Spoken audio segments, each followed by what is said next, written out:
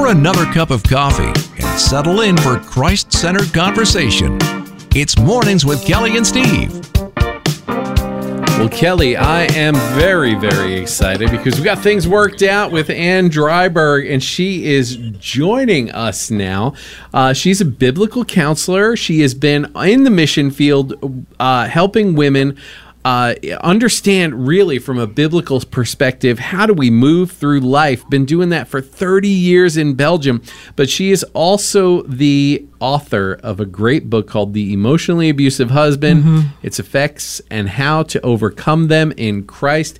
And thank you so much for your patience with us this morning and joining up with us. I know you are several hours ahead over there, and we're very excited that we're able to begin the conversation today.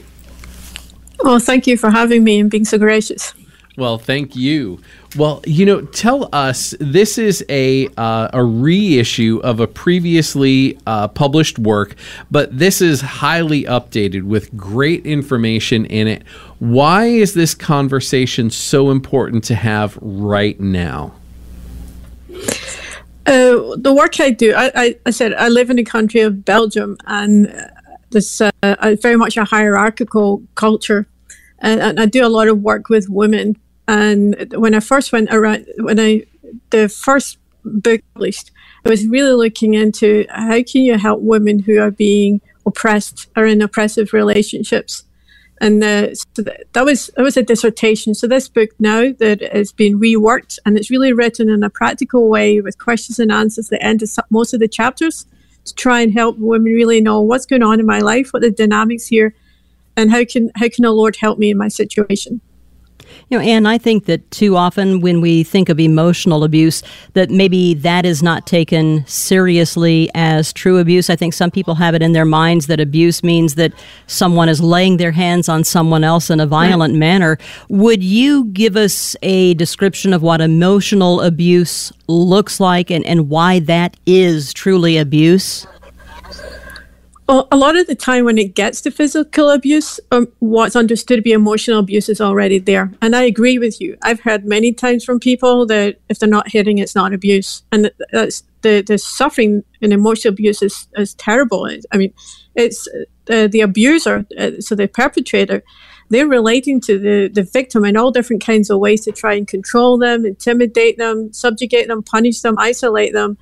And the result is the victim goes along with that, with the tricks that are used, they'll end up being emotionally, behaviorally, and mentally dependent on the abuser. And that's a very horrible place to be. It causes a lot of suffering for whoever's involved.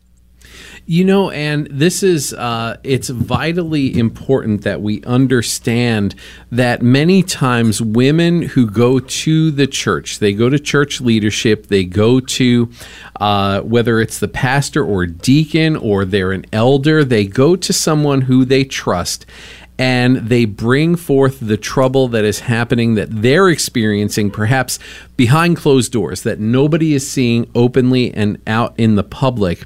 And often they are told simply, be a good wife, submit in these situations, which is awful, terrible advice. It's inappropriate. And, the Lord does not want any person to suffer, much less a wife at the hands of a husband, or for someone in a relationship, perhaps even dating relationship, to be in a position where they are being abused. How do we deal with that? What are some of the effects of emotional abuse that you see, and how is it packaged that it sometimes goes unnoticed? Right, I agree with you. That's the reason I started studying this, was people were saying, wives, be submissive. And there must be better answers than that if you take the Bible as a whole. And as biblical counselors, you always want to understand who is this person in front of me, what they're going through, who are they, what's going on in their lives. And if people, like you're just saying, in the church want to be aware of someone who's suffering emotional abuse, there are a number of typical effects that you'll see. For example, confusion. They won't understand what's going on, why they're being treated the way they are. They'll be starting to doubt their own abilities to reason, the trust their perception of life. They'll be living in fear fear of what the abuser is going to do to them, or what other people are going to do to them. They'll feel guilt because they'll be accepting the blame for the abuser's behavior or treatment, because abusers think if you'd behaved the way you should have, I would not have treated you that way. Don't be worried. What's going to happen? What if I can't look after myself? What if he does whatever? A big one will be she becomes inhibited. So you could have had this vibrant person who through time has become withdrawn and inhibited. You'll see maybe a huge change in who she is. That'd be a major red flag. Anger, maybe the person wasn't angry before. She'll be angry at herself, the abuser, maybe other people for not helping. Shame, thinking there's something wrong with me. Why am I not loved and other people are? And then two things incredibly important: the change mental state. She's going along with the mind games of an abuser. Her way of thinking will change, and she will become emotionally, behaviorally, and mentally dependent on the abuser. And this is where some people talk about the brain fog. They can't think clearly. They're confused. They can't concentrate. I've even had people themselves say that when they were at this position, they were zombie-like. So if you see this in someone in the church, you could see this big change, and you might think, well, look at her, and maybe the abuser looks like a super spiritual, got it all together person. But you got to know, okay, what's going on in her life that she's like this. Mm-hmm. Physical ailments, because we're interconnected. If she's living in this guilt, worry, fear, shame for any length of time, it will affect her physically, like headaches, stomach aches, high blood pressure, loneliness, being separated from not separated is not the right word, not having the relationship with her husband that she wanted when she married, and lack of other people that understand. Sorrow, depression, the sorrow of the grievous way she's being treated, and then depression, living in sorrow, grief, fear, anger, guilt for any length of time can lead to depression. So these are all things that you can look out for, and it's horrible to be living in this way. And these are all issues as well that there are answers in Scripture for how to help people, which is a much richer and deeper answer than submission, as you said before. Mm-hmm. But I wanted to ask you about this too, because I think with emotional abuse, you mentioned it can really be bewildering. You get married to someone, yeah. You expect to be treated as, an equal, their other half, to be loved, and then suddenly things turn in such a horrific way. And I think especially in the church when that happens, if that continues to escalate, it can ultimately lead to the person who's being emotionally abused to doubting God. How can we as the church come alongside that woman who is being emotionally abused to help her just, I guess, be steady on a foundation that's not going to feel like it's on shifting sand?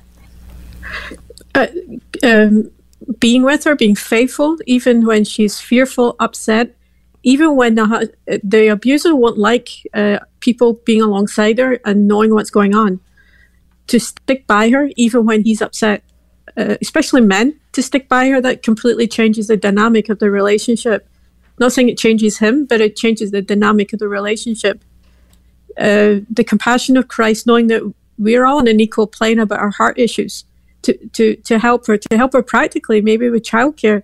She doesn't have enough finances, babysitting, helping input what's true in Christ, who is she in Christ, helping her see herself, who she is in the Lord, and she's accepting things from him that are not true, to help her bring her to what is true in Christ, and what's true in Christ brings life, which is very different to what's being said to her, the way that she's been treated. It's a huge topic, not only in our culture, in society at large, but in our Christian life inside of the church. Emotional abuse is a difficulty, and that does include other forms of abuse, and doesn't it? When we look at emotional abuse, it's connected to some other things as well. What are some of those things that emotional abuse is connected with? Do you mean in the church itself or in other aspects? Well, just in general, because emotional abuse often can lend itself to a physical abuse. There could be a spiritual abuse that is attached to that, or a sexual abuse. What are those things that kind of come along in this entire package when we have the conversation around emotional abuse? My books focus on emotional abuse, or it could also be called psychological abuse, which is about power and control over someone else. If you then take sexual abuse or physical hitting, almost guaranteed these emotional or psychological abuse will be there as well, because it's all about power and control. So if someone's being hit or someone's being sexually abused, it'd be important to look for the effects of emotional abuse in their life, and helping them also to know how to respond to someone in a Christian way, to someone who's trying to have power and control over them. And then what you mentioned, spiritual abuse, that gets complicated because of church structures and authority structures. But the same, how can you help people respond in a Christian way, the biblical way, to people having inappropriate or even sinful power and control over them? Wow. And I wanted to ask you, because I was reading an article, it's been years ago now, and it still to this day leaves me curious in this regard, and that would be that what I read is that when you are in a relationship with someone who has become emotionally abusive and maybe abusive in other ways, but this was specific to emotional abuse, that oftentimes women who are involved in that relationship, and we do know, I want to make it clear to all of you listening, yes, we do know emotional abuse can be a two-way street. Women can inflict it as much as men can. But what I wanted to ask you about, Ann, is what some of the research was showing in the article that I read, said that oftentimes women who enter into a marital relationship with someone who is emotional abusive, they see no sign of that coming until after they say, I do, and they are married, and then things suddenly change. What are some things that we might look for in any relationship that might be red flags to tip us off that this could be a problem coming? I don't want to offend any woman out there. I'm a woman myself. I know that there is a tendency in a lot of women to want to be loved and cherished and taken care of. And they want to love their husband. Some women think, I'm talking about when they do see things, they might think, when I'm married and I love him, he'll change, my love will change him, right? A lot of the time when it comes to abusers can be charming. They can sweep you off your feet. And then they might not see it because of that. So I would ask someone to think, when you disagreed, how did they respond to you? Did they listen to you? Did they, if you were upset, how did they respond? How did they respond to your opinion? Did they let you have an opinion, or did they make you change it according to theirs? So I'm talking about manipulation here. Mm-hmm. How do you resolve conflict if there's a difference of opinion or a choice to be made? How often is it yours that gets decided? You see that I'm talking here about respect for the woman, right? Yeah.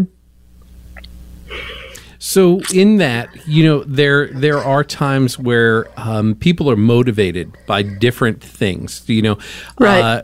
So one person may have an underlying fear of something that causes them to have a desire for the control. Another person may have a differing fear, and they may react in a completely different way.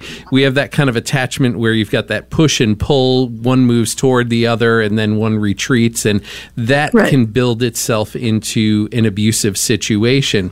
But when abuse manifests itself, what are some of the types of abuses that come forth? What are some of those things that get used, in terms of things like isolating or, blame shifting? Right. What other things are there? Okay, I can give you numerous things here. That's just examples. I'm not saying it's everything. So there's verbal abuse. So insulting, shouting, name calling, tone of voice, jokes to diminish the victim, coercion, so making a person do something against their will under pressure, threatening, minimizing the victim's opinion, her feelings, denying that they've said or done things, blaming the victim for themselves, for their reaction. So I think I said the last time, an abusive person is entitled. I've got the right to be treated well. If you treated me right, I would not be like this. So it's the victim's fault that he's treating her that way. Intimidating, getting too close, driving too fast or driving too slow. Mind games, that's massive. So playing with her mind in the sense of working away, eroding her trust in her ability to be able to perceive things. And that whole idea of gaslighting comes in here, gaslighting, where they just, so for example, she might look for her car keys and they're not where they are. She looks everywhere for them. They're not where they should be. I mean, she reports it to the police that they're gone, and then she comes home and they're where they always are. And she thinks, what's happening to me? I'm losing my mind. Isolation, just what you said there, isolation away from your friends and family, that your support, the kind of another influence. Personal privilege. In the Christian world, we could be so careful with this, where if it's a man abusing a wife, the whole idea of headship can be abused, and submission. Financial control, not giving enough money to look after the kids in a household, using the children, so abusing them if he's upset at her or turning them against her. Being two personalities would be a nice guy, super spiritual at church, eloquent prayers, scripture readings, and at home abusive, jealous of her. She can't achieve anything that he doesn't have, or get more attention than he gets.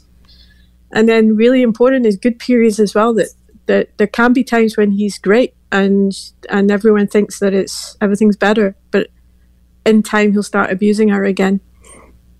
And so these are some of the things that are typical. Yeah, go ahead. I'm sorry, I didn't mean to interrupt.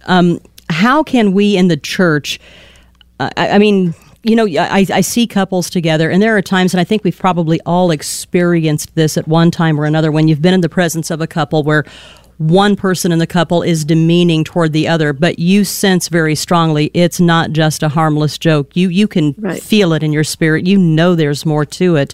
But it seems more often than not that anyone who is suffering emotional abuse, any type of abuse, will initially hide that out of fear or out of shame. But for people in the church who may sense that something is going on, how can we best be supportive of that person who is experiencing emotional abuse? How can we best help a couple who is going through that when we only suspect it? I guess what I'm looking for is, how can I be sensitive to that and help that person without pushing them to confess what's going on until they're ready to say something? Right. Because I've been with women who went for help and they were literally shaking with fear and crying. These are huge. To talk about abuse is a huge thing. I think that would be to befriend her and to gently, bit by bit, ask her questions. Abuse victims don't say, usually they'll only tell you they'll tell you a little bit and see how you respond, and then a little bit more another time. So but it's not usual that the whole story comes out at once. So you're befriending her, getting her trust, and maybe start asking her questions. Like similar to what I said earlier on, how did he respond to you when you disagreed with him? When you were home, what did he say about the barbecue that we were at, and what Greg said about whatever? Yeah? To asking her questions to try and get her to open up, but that she really knows that you'll be with her throughout it, and that you are trustworthy, a trustworthy friend that'll stick by her. And I think we may have covered this a little bit at the beginning of our conversation, Ann, but just to reset, would you mind for our listeners this morning to give us just a quick rundown of the signs of emotional abuse? What might we recognize in someone else, or even recognize for ourselves if we are in that relationship? Just to make sure I'm understanding you right, do you mean the typical kinds of behaviors that are involved? Right. Yeah. So what I was mentioning earlier on are verbal abuse, coercion and threats, minimizing, denying and blaming, intimidation, mind games, isolation, personal privilege, financial control, using the children, two personalities, like being good guy outside, horrible at home, jealousy, and then good periods. And is there a point where, and I'll just apply it to either spouse, although we're talking about the emotionally abusive husband, but is there a point wherever, as you are counseling, that you recommend that spouse who is being emotionally abused leave the relationship, even if it's only for a short time, a separation? How do we handle that in the church? Because I think so often, we know what God says about marriage. We know that He hates divorce. We know that. But so often we tend to stay in a difficult situation out of a sense of guilt. Right. I know there's loads of different opinions in the Christian world about this. So what I'm saying is just my personal opinion, and people need to do this while speaking to their church leaders. So I don't want to be causing any problems here. You need to talk to your church leader. I personally, with the approval of church leaders, think at times can be helpful for there to be separation and to work intensely with a wife and intensely with a husband if possible, so that each are dealing with their own issues, and bit by bit working towards bringing them back together if possible. When I talked about mind games earlier on, it can actually be really difficult for someone who's abused to not be with the abuser, because they're dependent on them in their thinking. They're dependent on them for making choices and how to see life. And also in abuse, the abuser makes the abuse victim have a huge sense of loyalty. So everything they do has to be out of loyalty to the perpetrator. So they could feel really disloyal and therefore, in their thinking, sinful. I'm not saying it is, if they make their own decisions or think in a way that might be different than the abuser. So it's really needs an awful lot of work and support if they do actually separate for a period of time. Well, and can we talk about some of the effects that happen from emotional abuse and the way, there are different ways to handle this. And then, of course, within different church bodies, these things get handled differently. And then outside of the church, and there has been much change on these, on the thinking of this, right? Because Wayne Grudem, about 2.5-3 years ago, wrote a position why he changed his stance on the justification of divorce in such cases as these, 1 Corinthians 7:15 as his basis, that God doesn't want to see anyone stand for this abuse. Right. That this breaks the heart of God. And of course we know that it does. And so, I'm not a proponent of that, of divorce. I also think that in certain situations, separation begets separation, that can actually feed into that, right? But there are different ways of handling this, but it still unifies the experience for the person who is abused. There is always a list of things that are the effects of suffering abuse at the hands of another person. So can you help us understand what are some of the effects that a person experiences? Right. So again, these are a number of effects, if not all. So take confusion. So it's emotional abuse, psychological abuse, it's in the mind. So the victim will be confused and they'll try and figure out, what did I do to cause the abuse? They think, if I can figure this out, then I won't be abused anymore. But that never works, because they're not to blame for the behavior, and the behavior continues. They can start to doubt their ability to understand life, to perceive things. Fear. They'll be fearful if she's told him things in secret. Will he tell other people what I've said in secret? What will I do if he leaves me? What if he beats the children or is emotionally abusive to the children? Guilt. I mentioned earlier that he blames her for his behavior. If she accepts that, she'll feel guilty for his behavior. Obviously, all of us are guilty for if we sin ourselves, but we're not responsible or guilty for how someone else treats us. And if she accepts that, she's kind of stuck. Like, what do you do with having the guilt of someone else's responsibilities? Be worried about what's he going to be like when he comes home. Similar to fear, what's he saying and doing behind my back? Maybe how can I take care of my children? How can I pay all the expenses? Inhibition, we were talking earlier on about caring when we suspect that there's things going on in a marriage. Inhibition, so it could be someone that used to be vibrant, full of life, and now you see that they've pulled back. They're not themselves anymore. They might not share their opinion anymore, or just be closed in on themselves in a group setting. Anger at themselves for marrying the guy, for not seeing it. Anger at him for the way he treats her. Anger at other people for not helping. Sometimes people can be angry at the church, and I'm not blaming the church here, but you might hear that because they're not being helped well. I'm not placing any blame here, just that that's a common thing. Shame. Shame is, there's something wrong with me. Why am I not loved? What's wrong with me that's different than other people?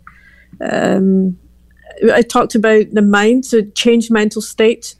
So this is where the confusion, their lack of ability to concentrate. This is where people speak about brain fog. They feel fuzzy in their brain. Some people I've tried to help have said that they felt like a zombie at this stage, and that's because they're always trying to think like, what does the abuser think? What does he want? How will they react? What are their desires? And that's where they become emotionally, behaviorally, and mentally dependent on the abuser. Well, you mentioned it. Go ahead. No, yeah. Go ahead, Anne. Go ahead. Physical ailments, you mentioned that slightly in the beginning. Mm-hmm. Headaches, stomach aches, high blood pressure, other things. Loneliness in the marriage, but also lack of friendship with people that understand. Sorrow, and the grief of being in that kind of marriage is incredibly hard and painful, and just incredible suffering. And then it could be depression. Living in sorrow, anger, fear, guilt can contribute to someone living in depression. So these are common effects. And back to what you were saying earlier, how can you notice I'm not saying someone that is sorrowful is being abused. I don't mean that. But if you're aware of these things, it can help you be discerning and whether or not these things are going on in your friend's life. Anne, I want to ask you, I know that there are those, I know there's no way that this cannot be true. I know that there are people listening to this radio program right now who are either going through an emotionally abusive situation where they are the person who is abused, or it's the person who is the abuser.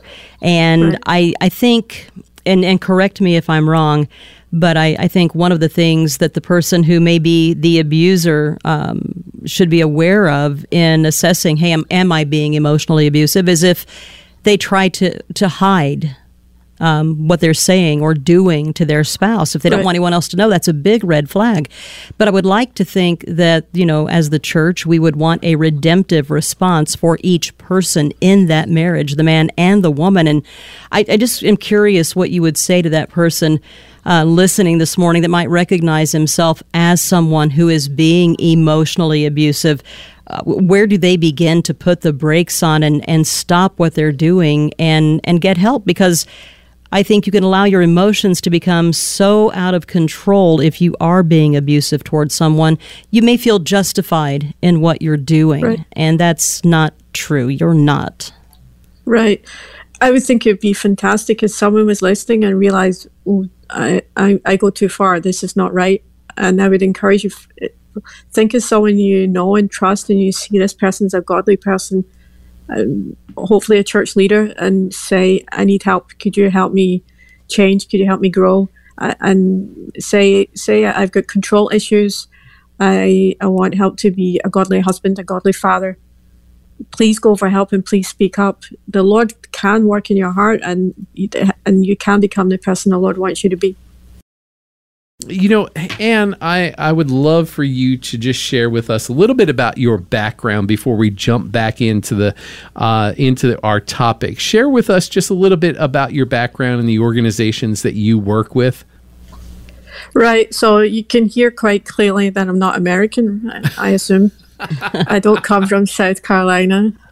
I'm from Glasgow, Scotland.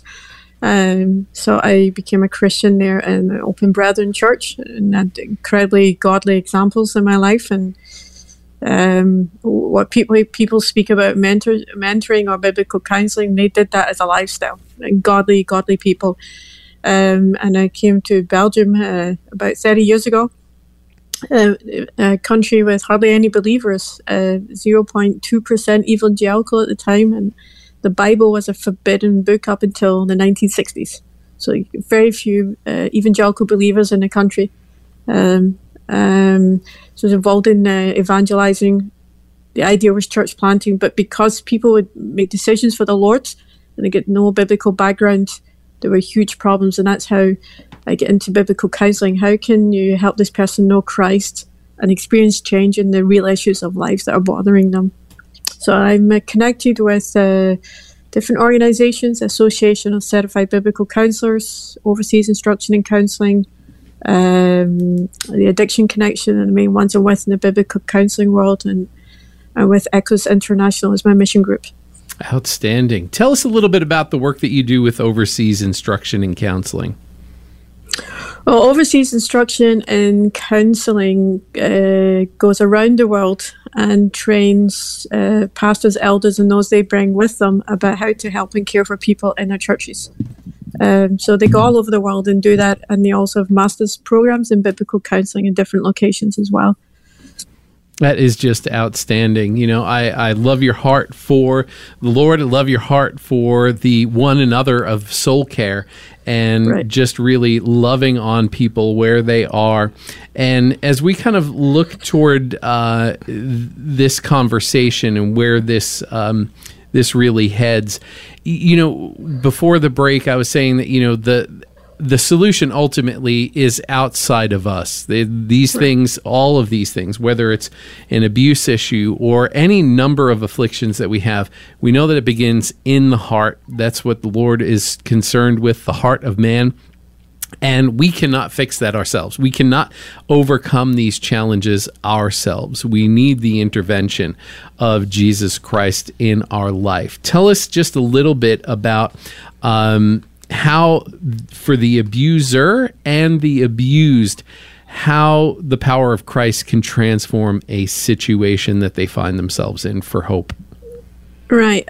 When we think about Jesus and what he did on the cross, right, and you think he died on the cross, what did he say? He said, it's finished, it's complete, right? So he paid for sin completely, and he rose again. So that is tremendous hope for anyone.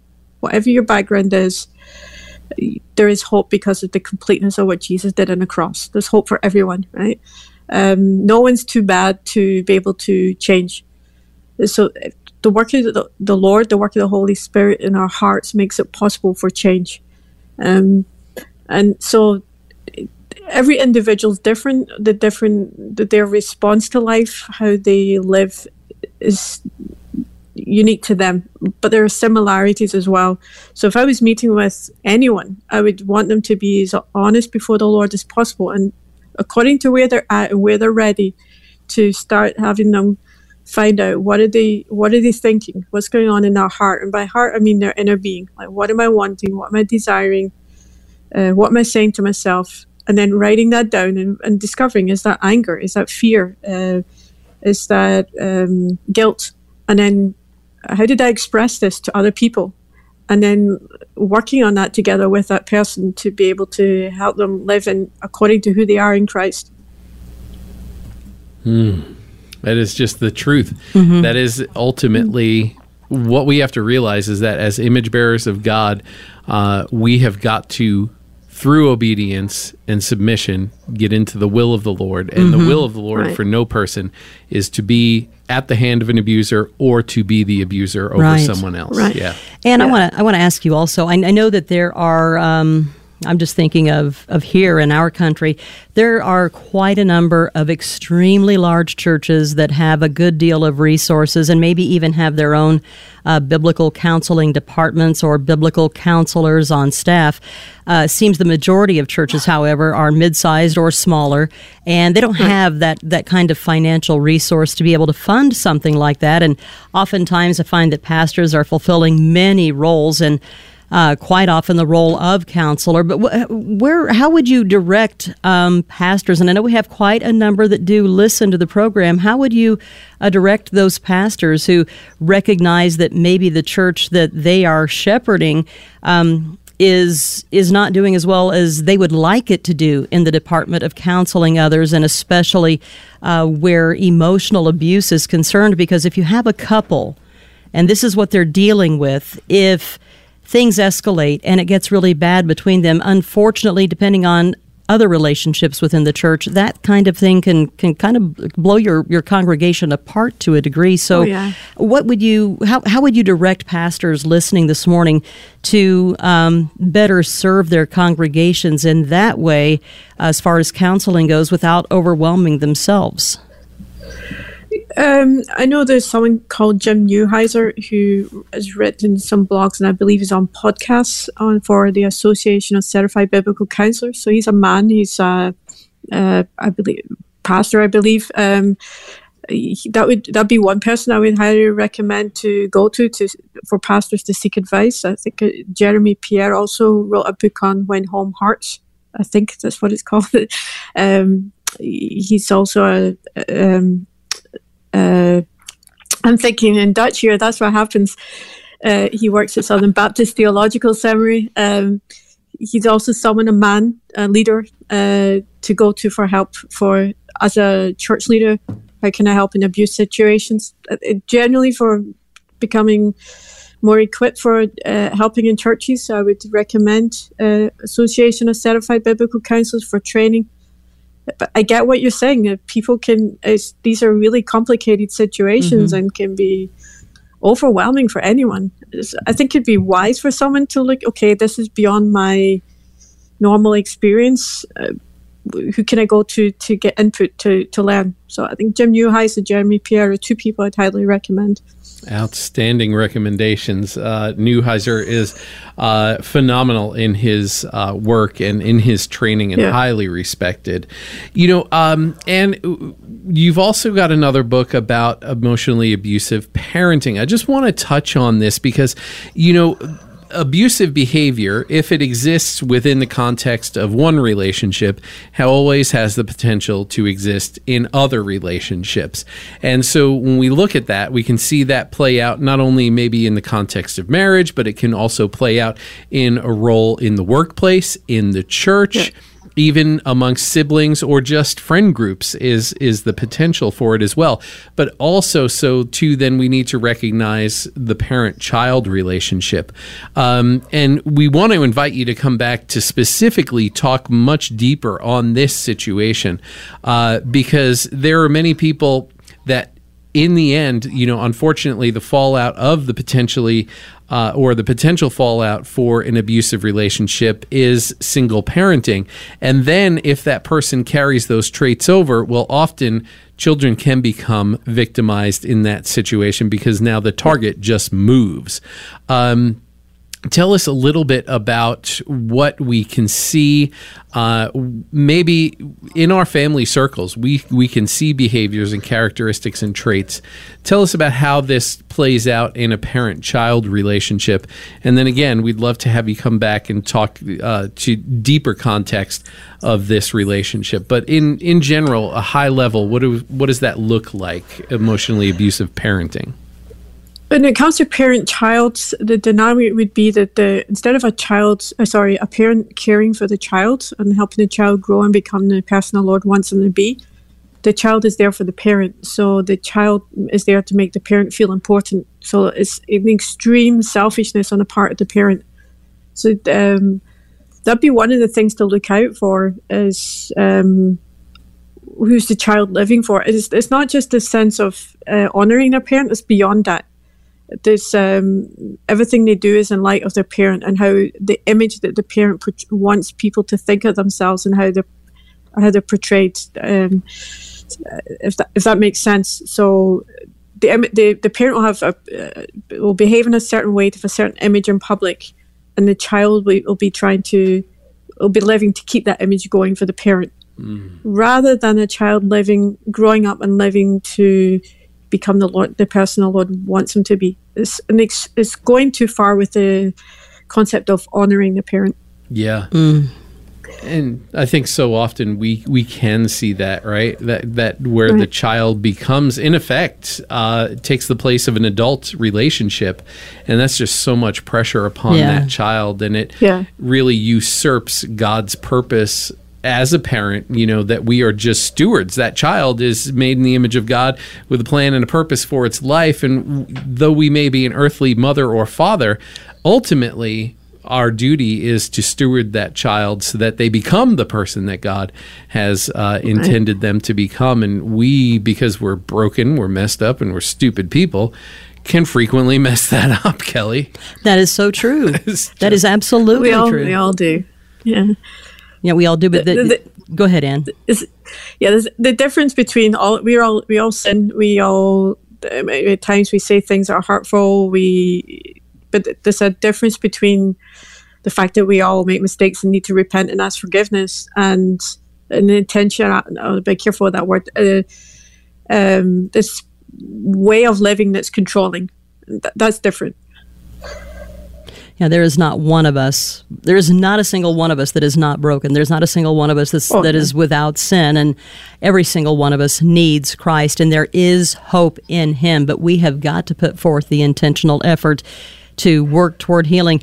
We've been talking with Ann Dryburgh. She is author of The Emotionally Abusive Husband, as well as The Emotionally Abusive Parent, a biblical counselor. And this has been great. Thank you for spending the extra time with us this morning and kind of picking this apart. We know that so many are dealing with abuse in one way or another in their homes, and it could be any relationship really, but this helps to shed some light on it. And I hope if this is something that you listening are going through, that this has been a light for your path and has given you some courage to speak up and get some help. Absolutely get some help. And thank you. Well, thank you for having me, and I truly hope this has been a help for someone. Well, we will certainly keep you apprised of folks who are going to comment on this conversation. It's an important conversation, unfortunately, one that is needed, and that is ultimately the sad part about this, is that we have to have these discussions, but the fact is, sinful creatures will do sinful things, and until He returns or we enter into His presence, these things will continue, and there will always be a need for that. But Ann, thank you for your work and the work of this book, and how you have been helping and ministering to others throughout your entire ministry career. Thank you very much, and we're glad to have you back on the program to expound on that parenting aspect as well. So look for our invitation from producer Eric, but until we speak soon, thank you again for joining the program. Oh, thank you for having me. You're listening to Mornings with Kelly and Steve on Moody Radio, from the Word to Life.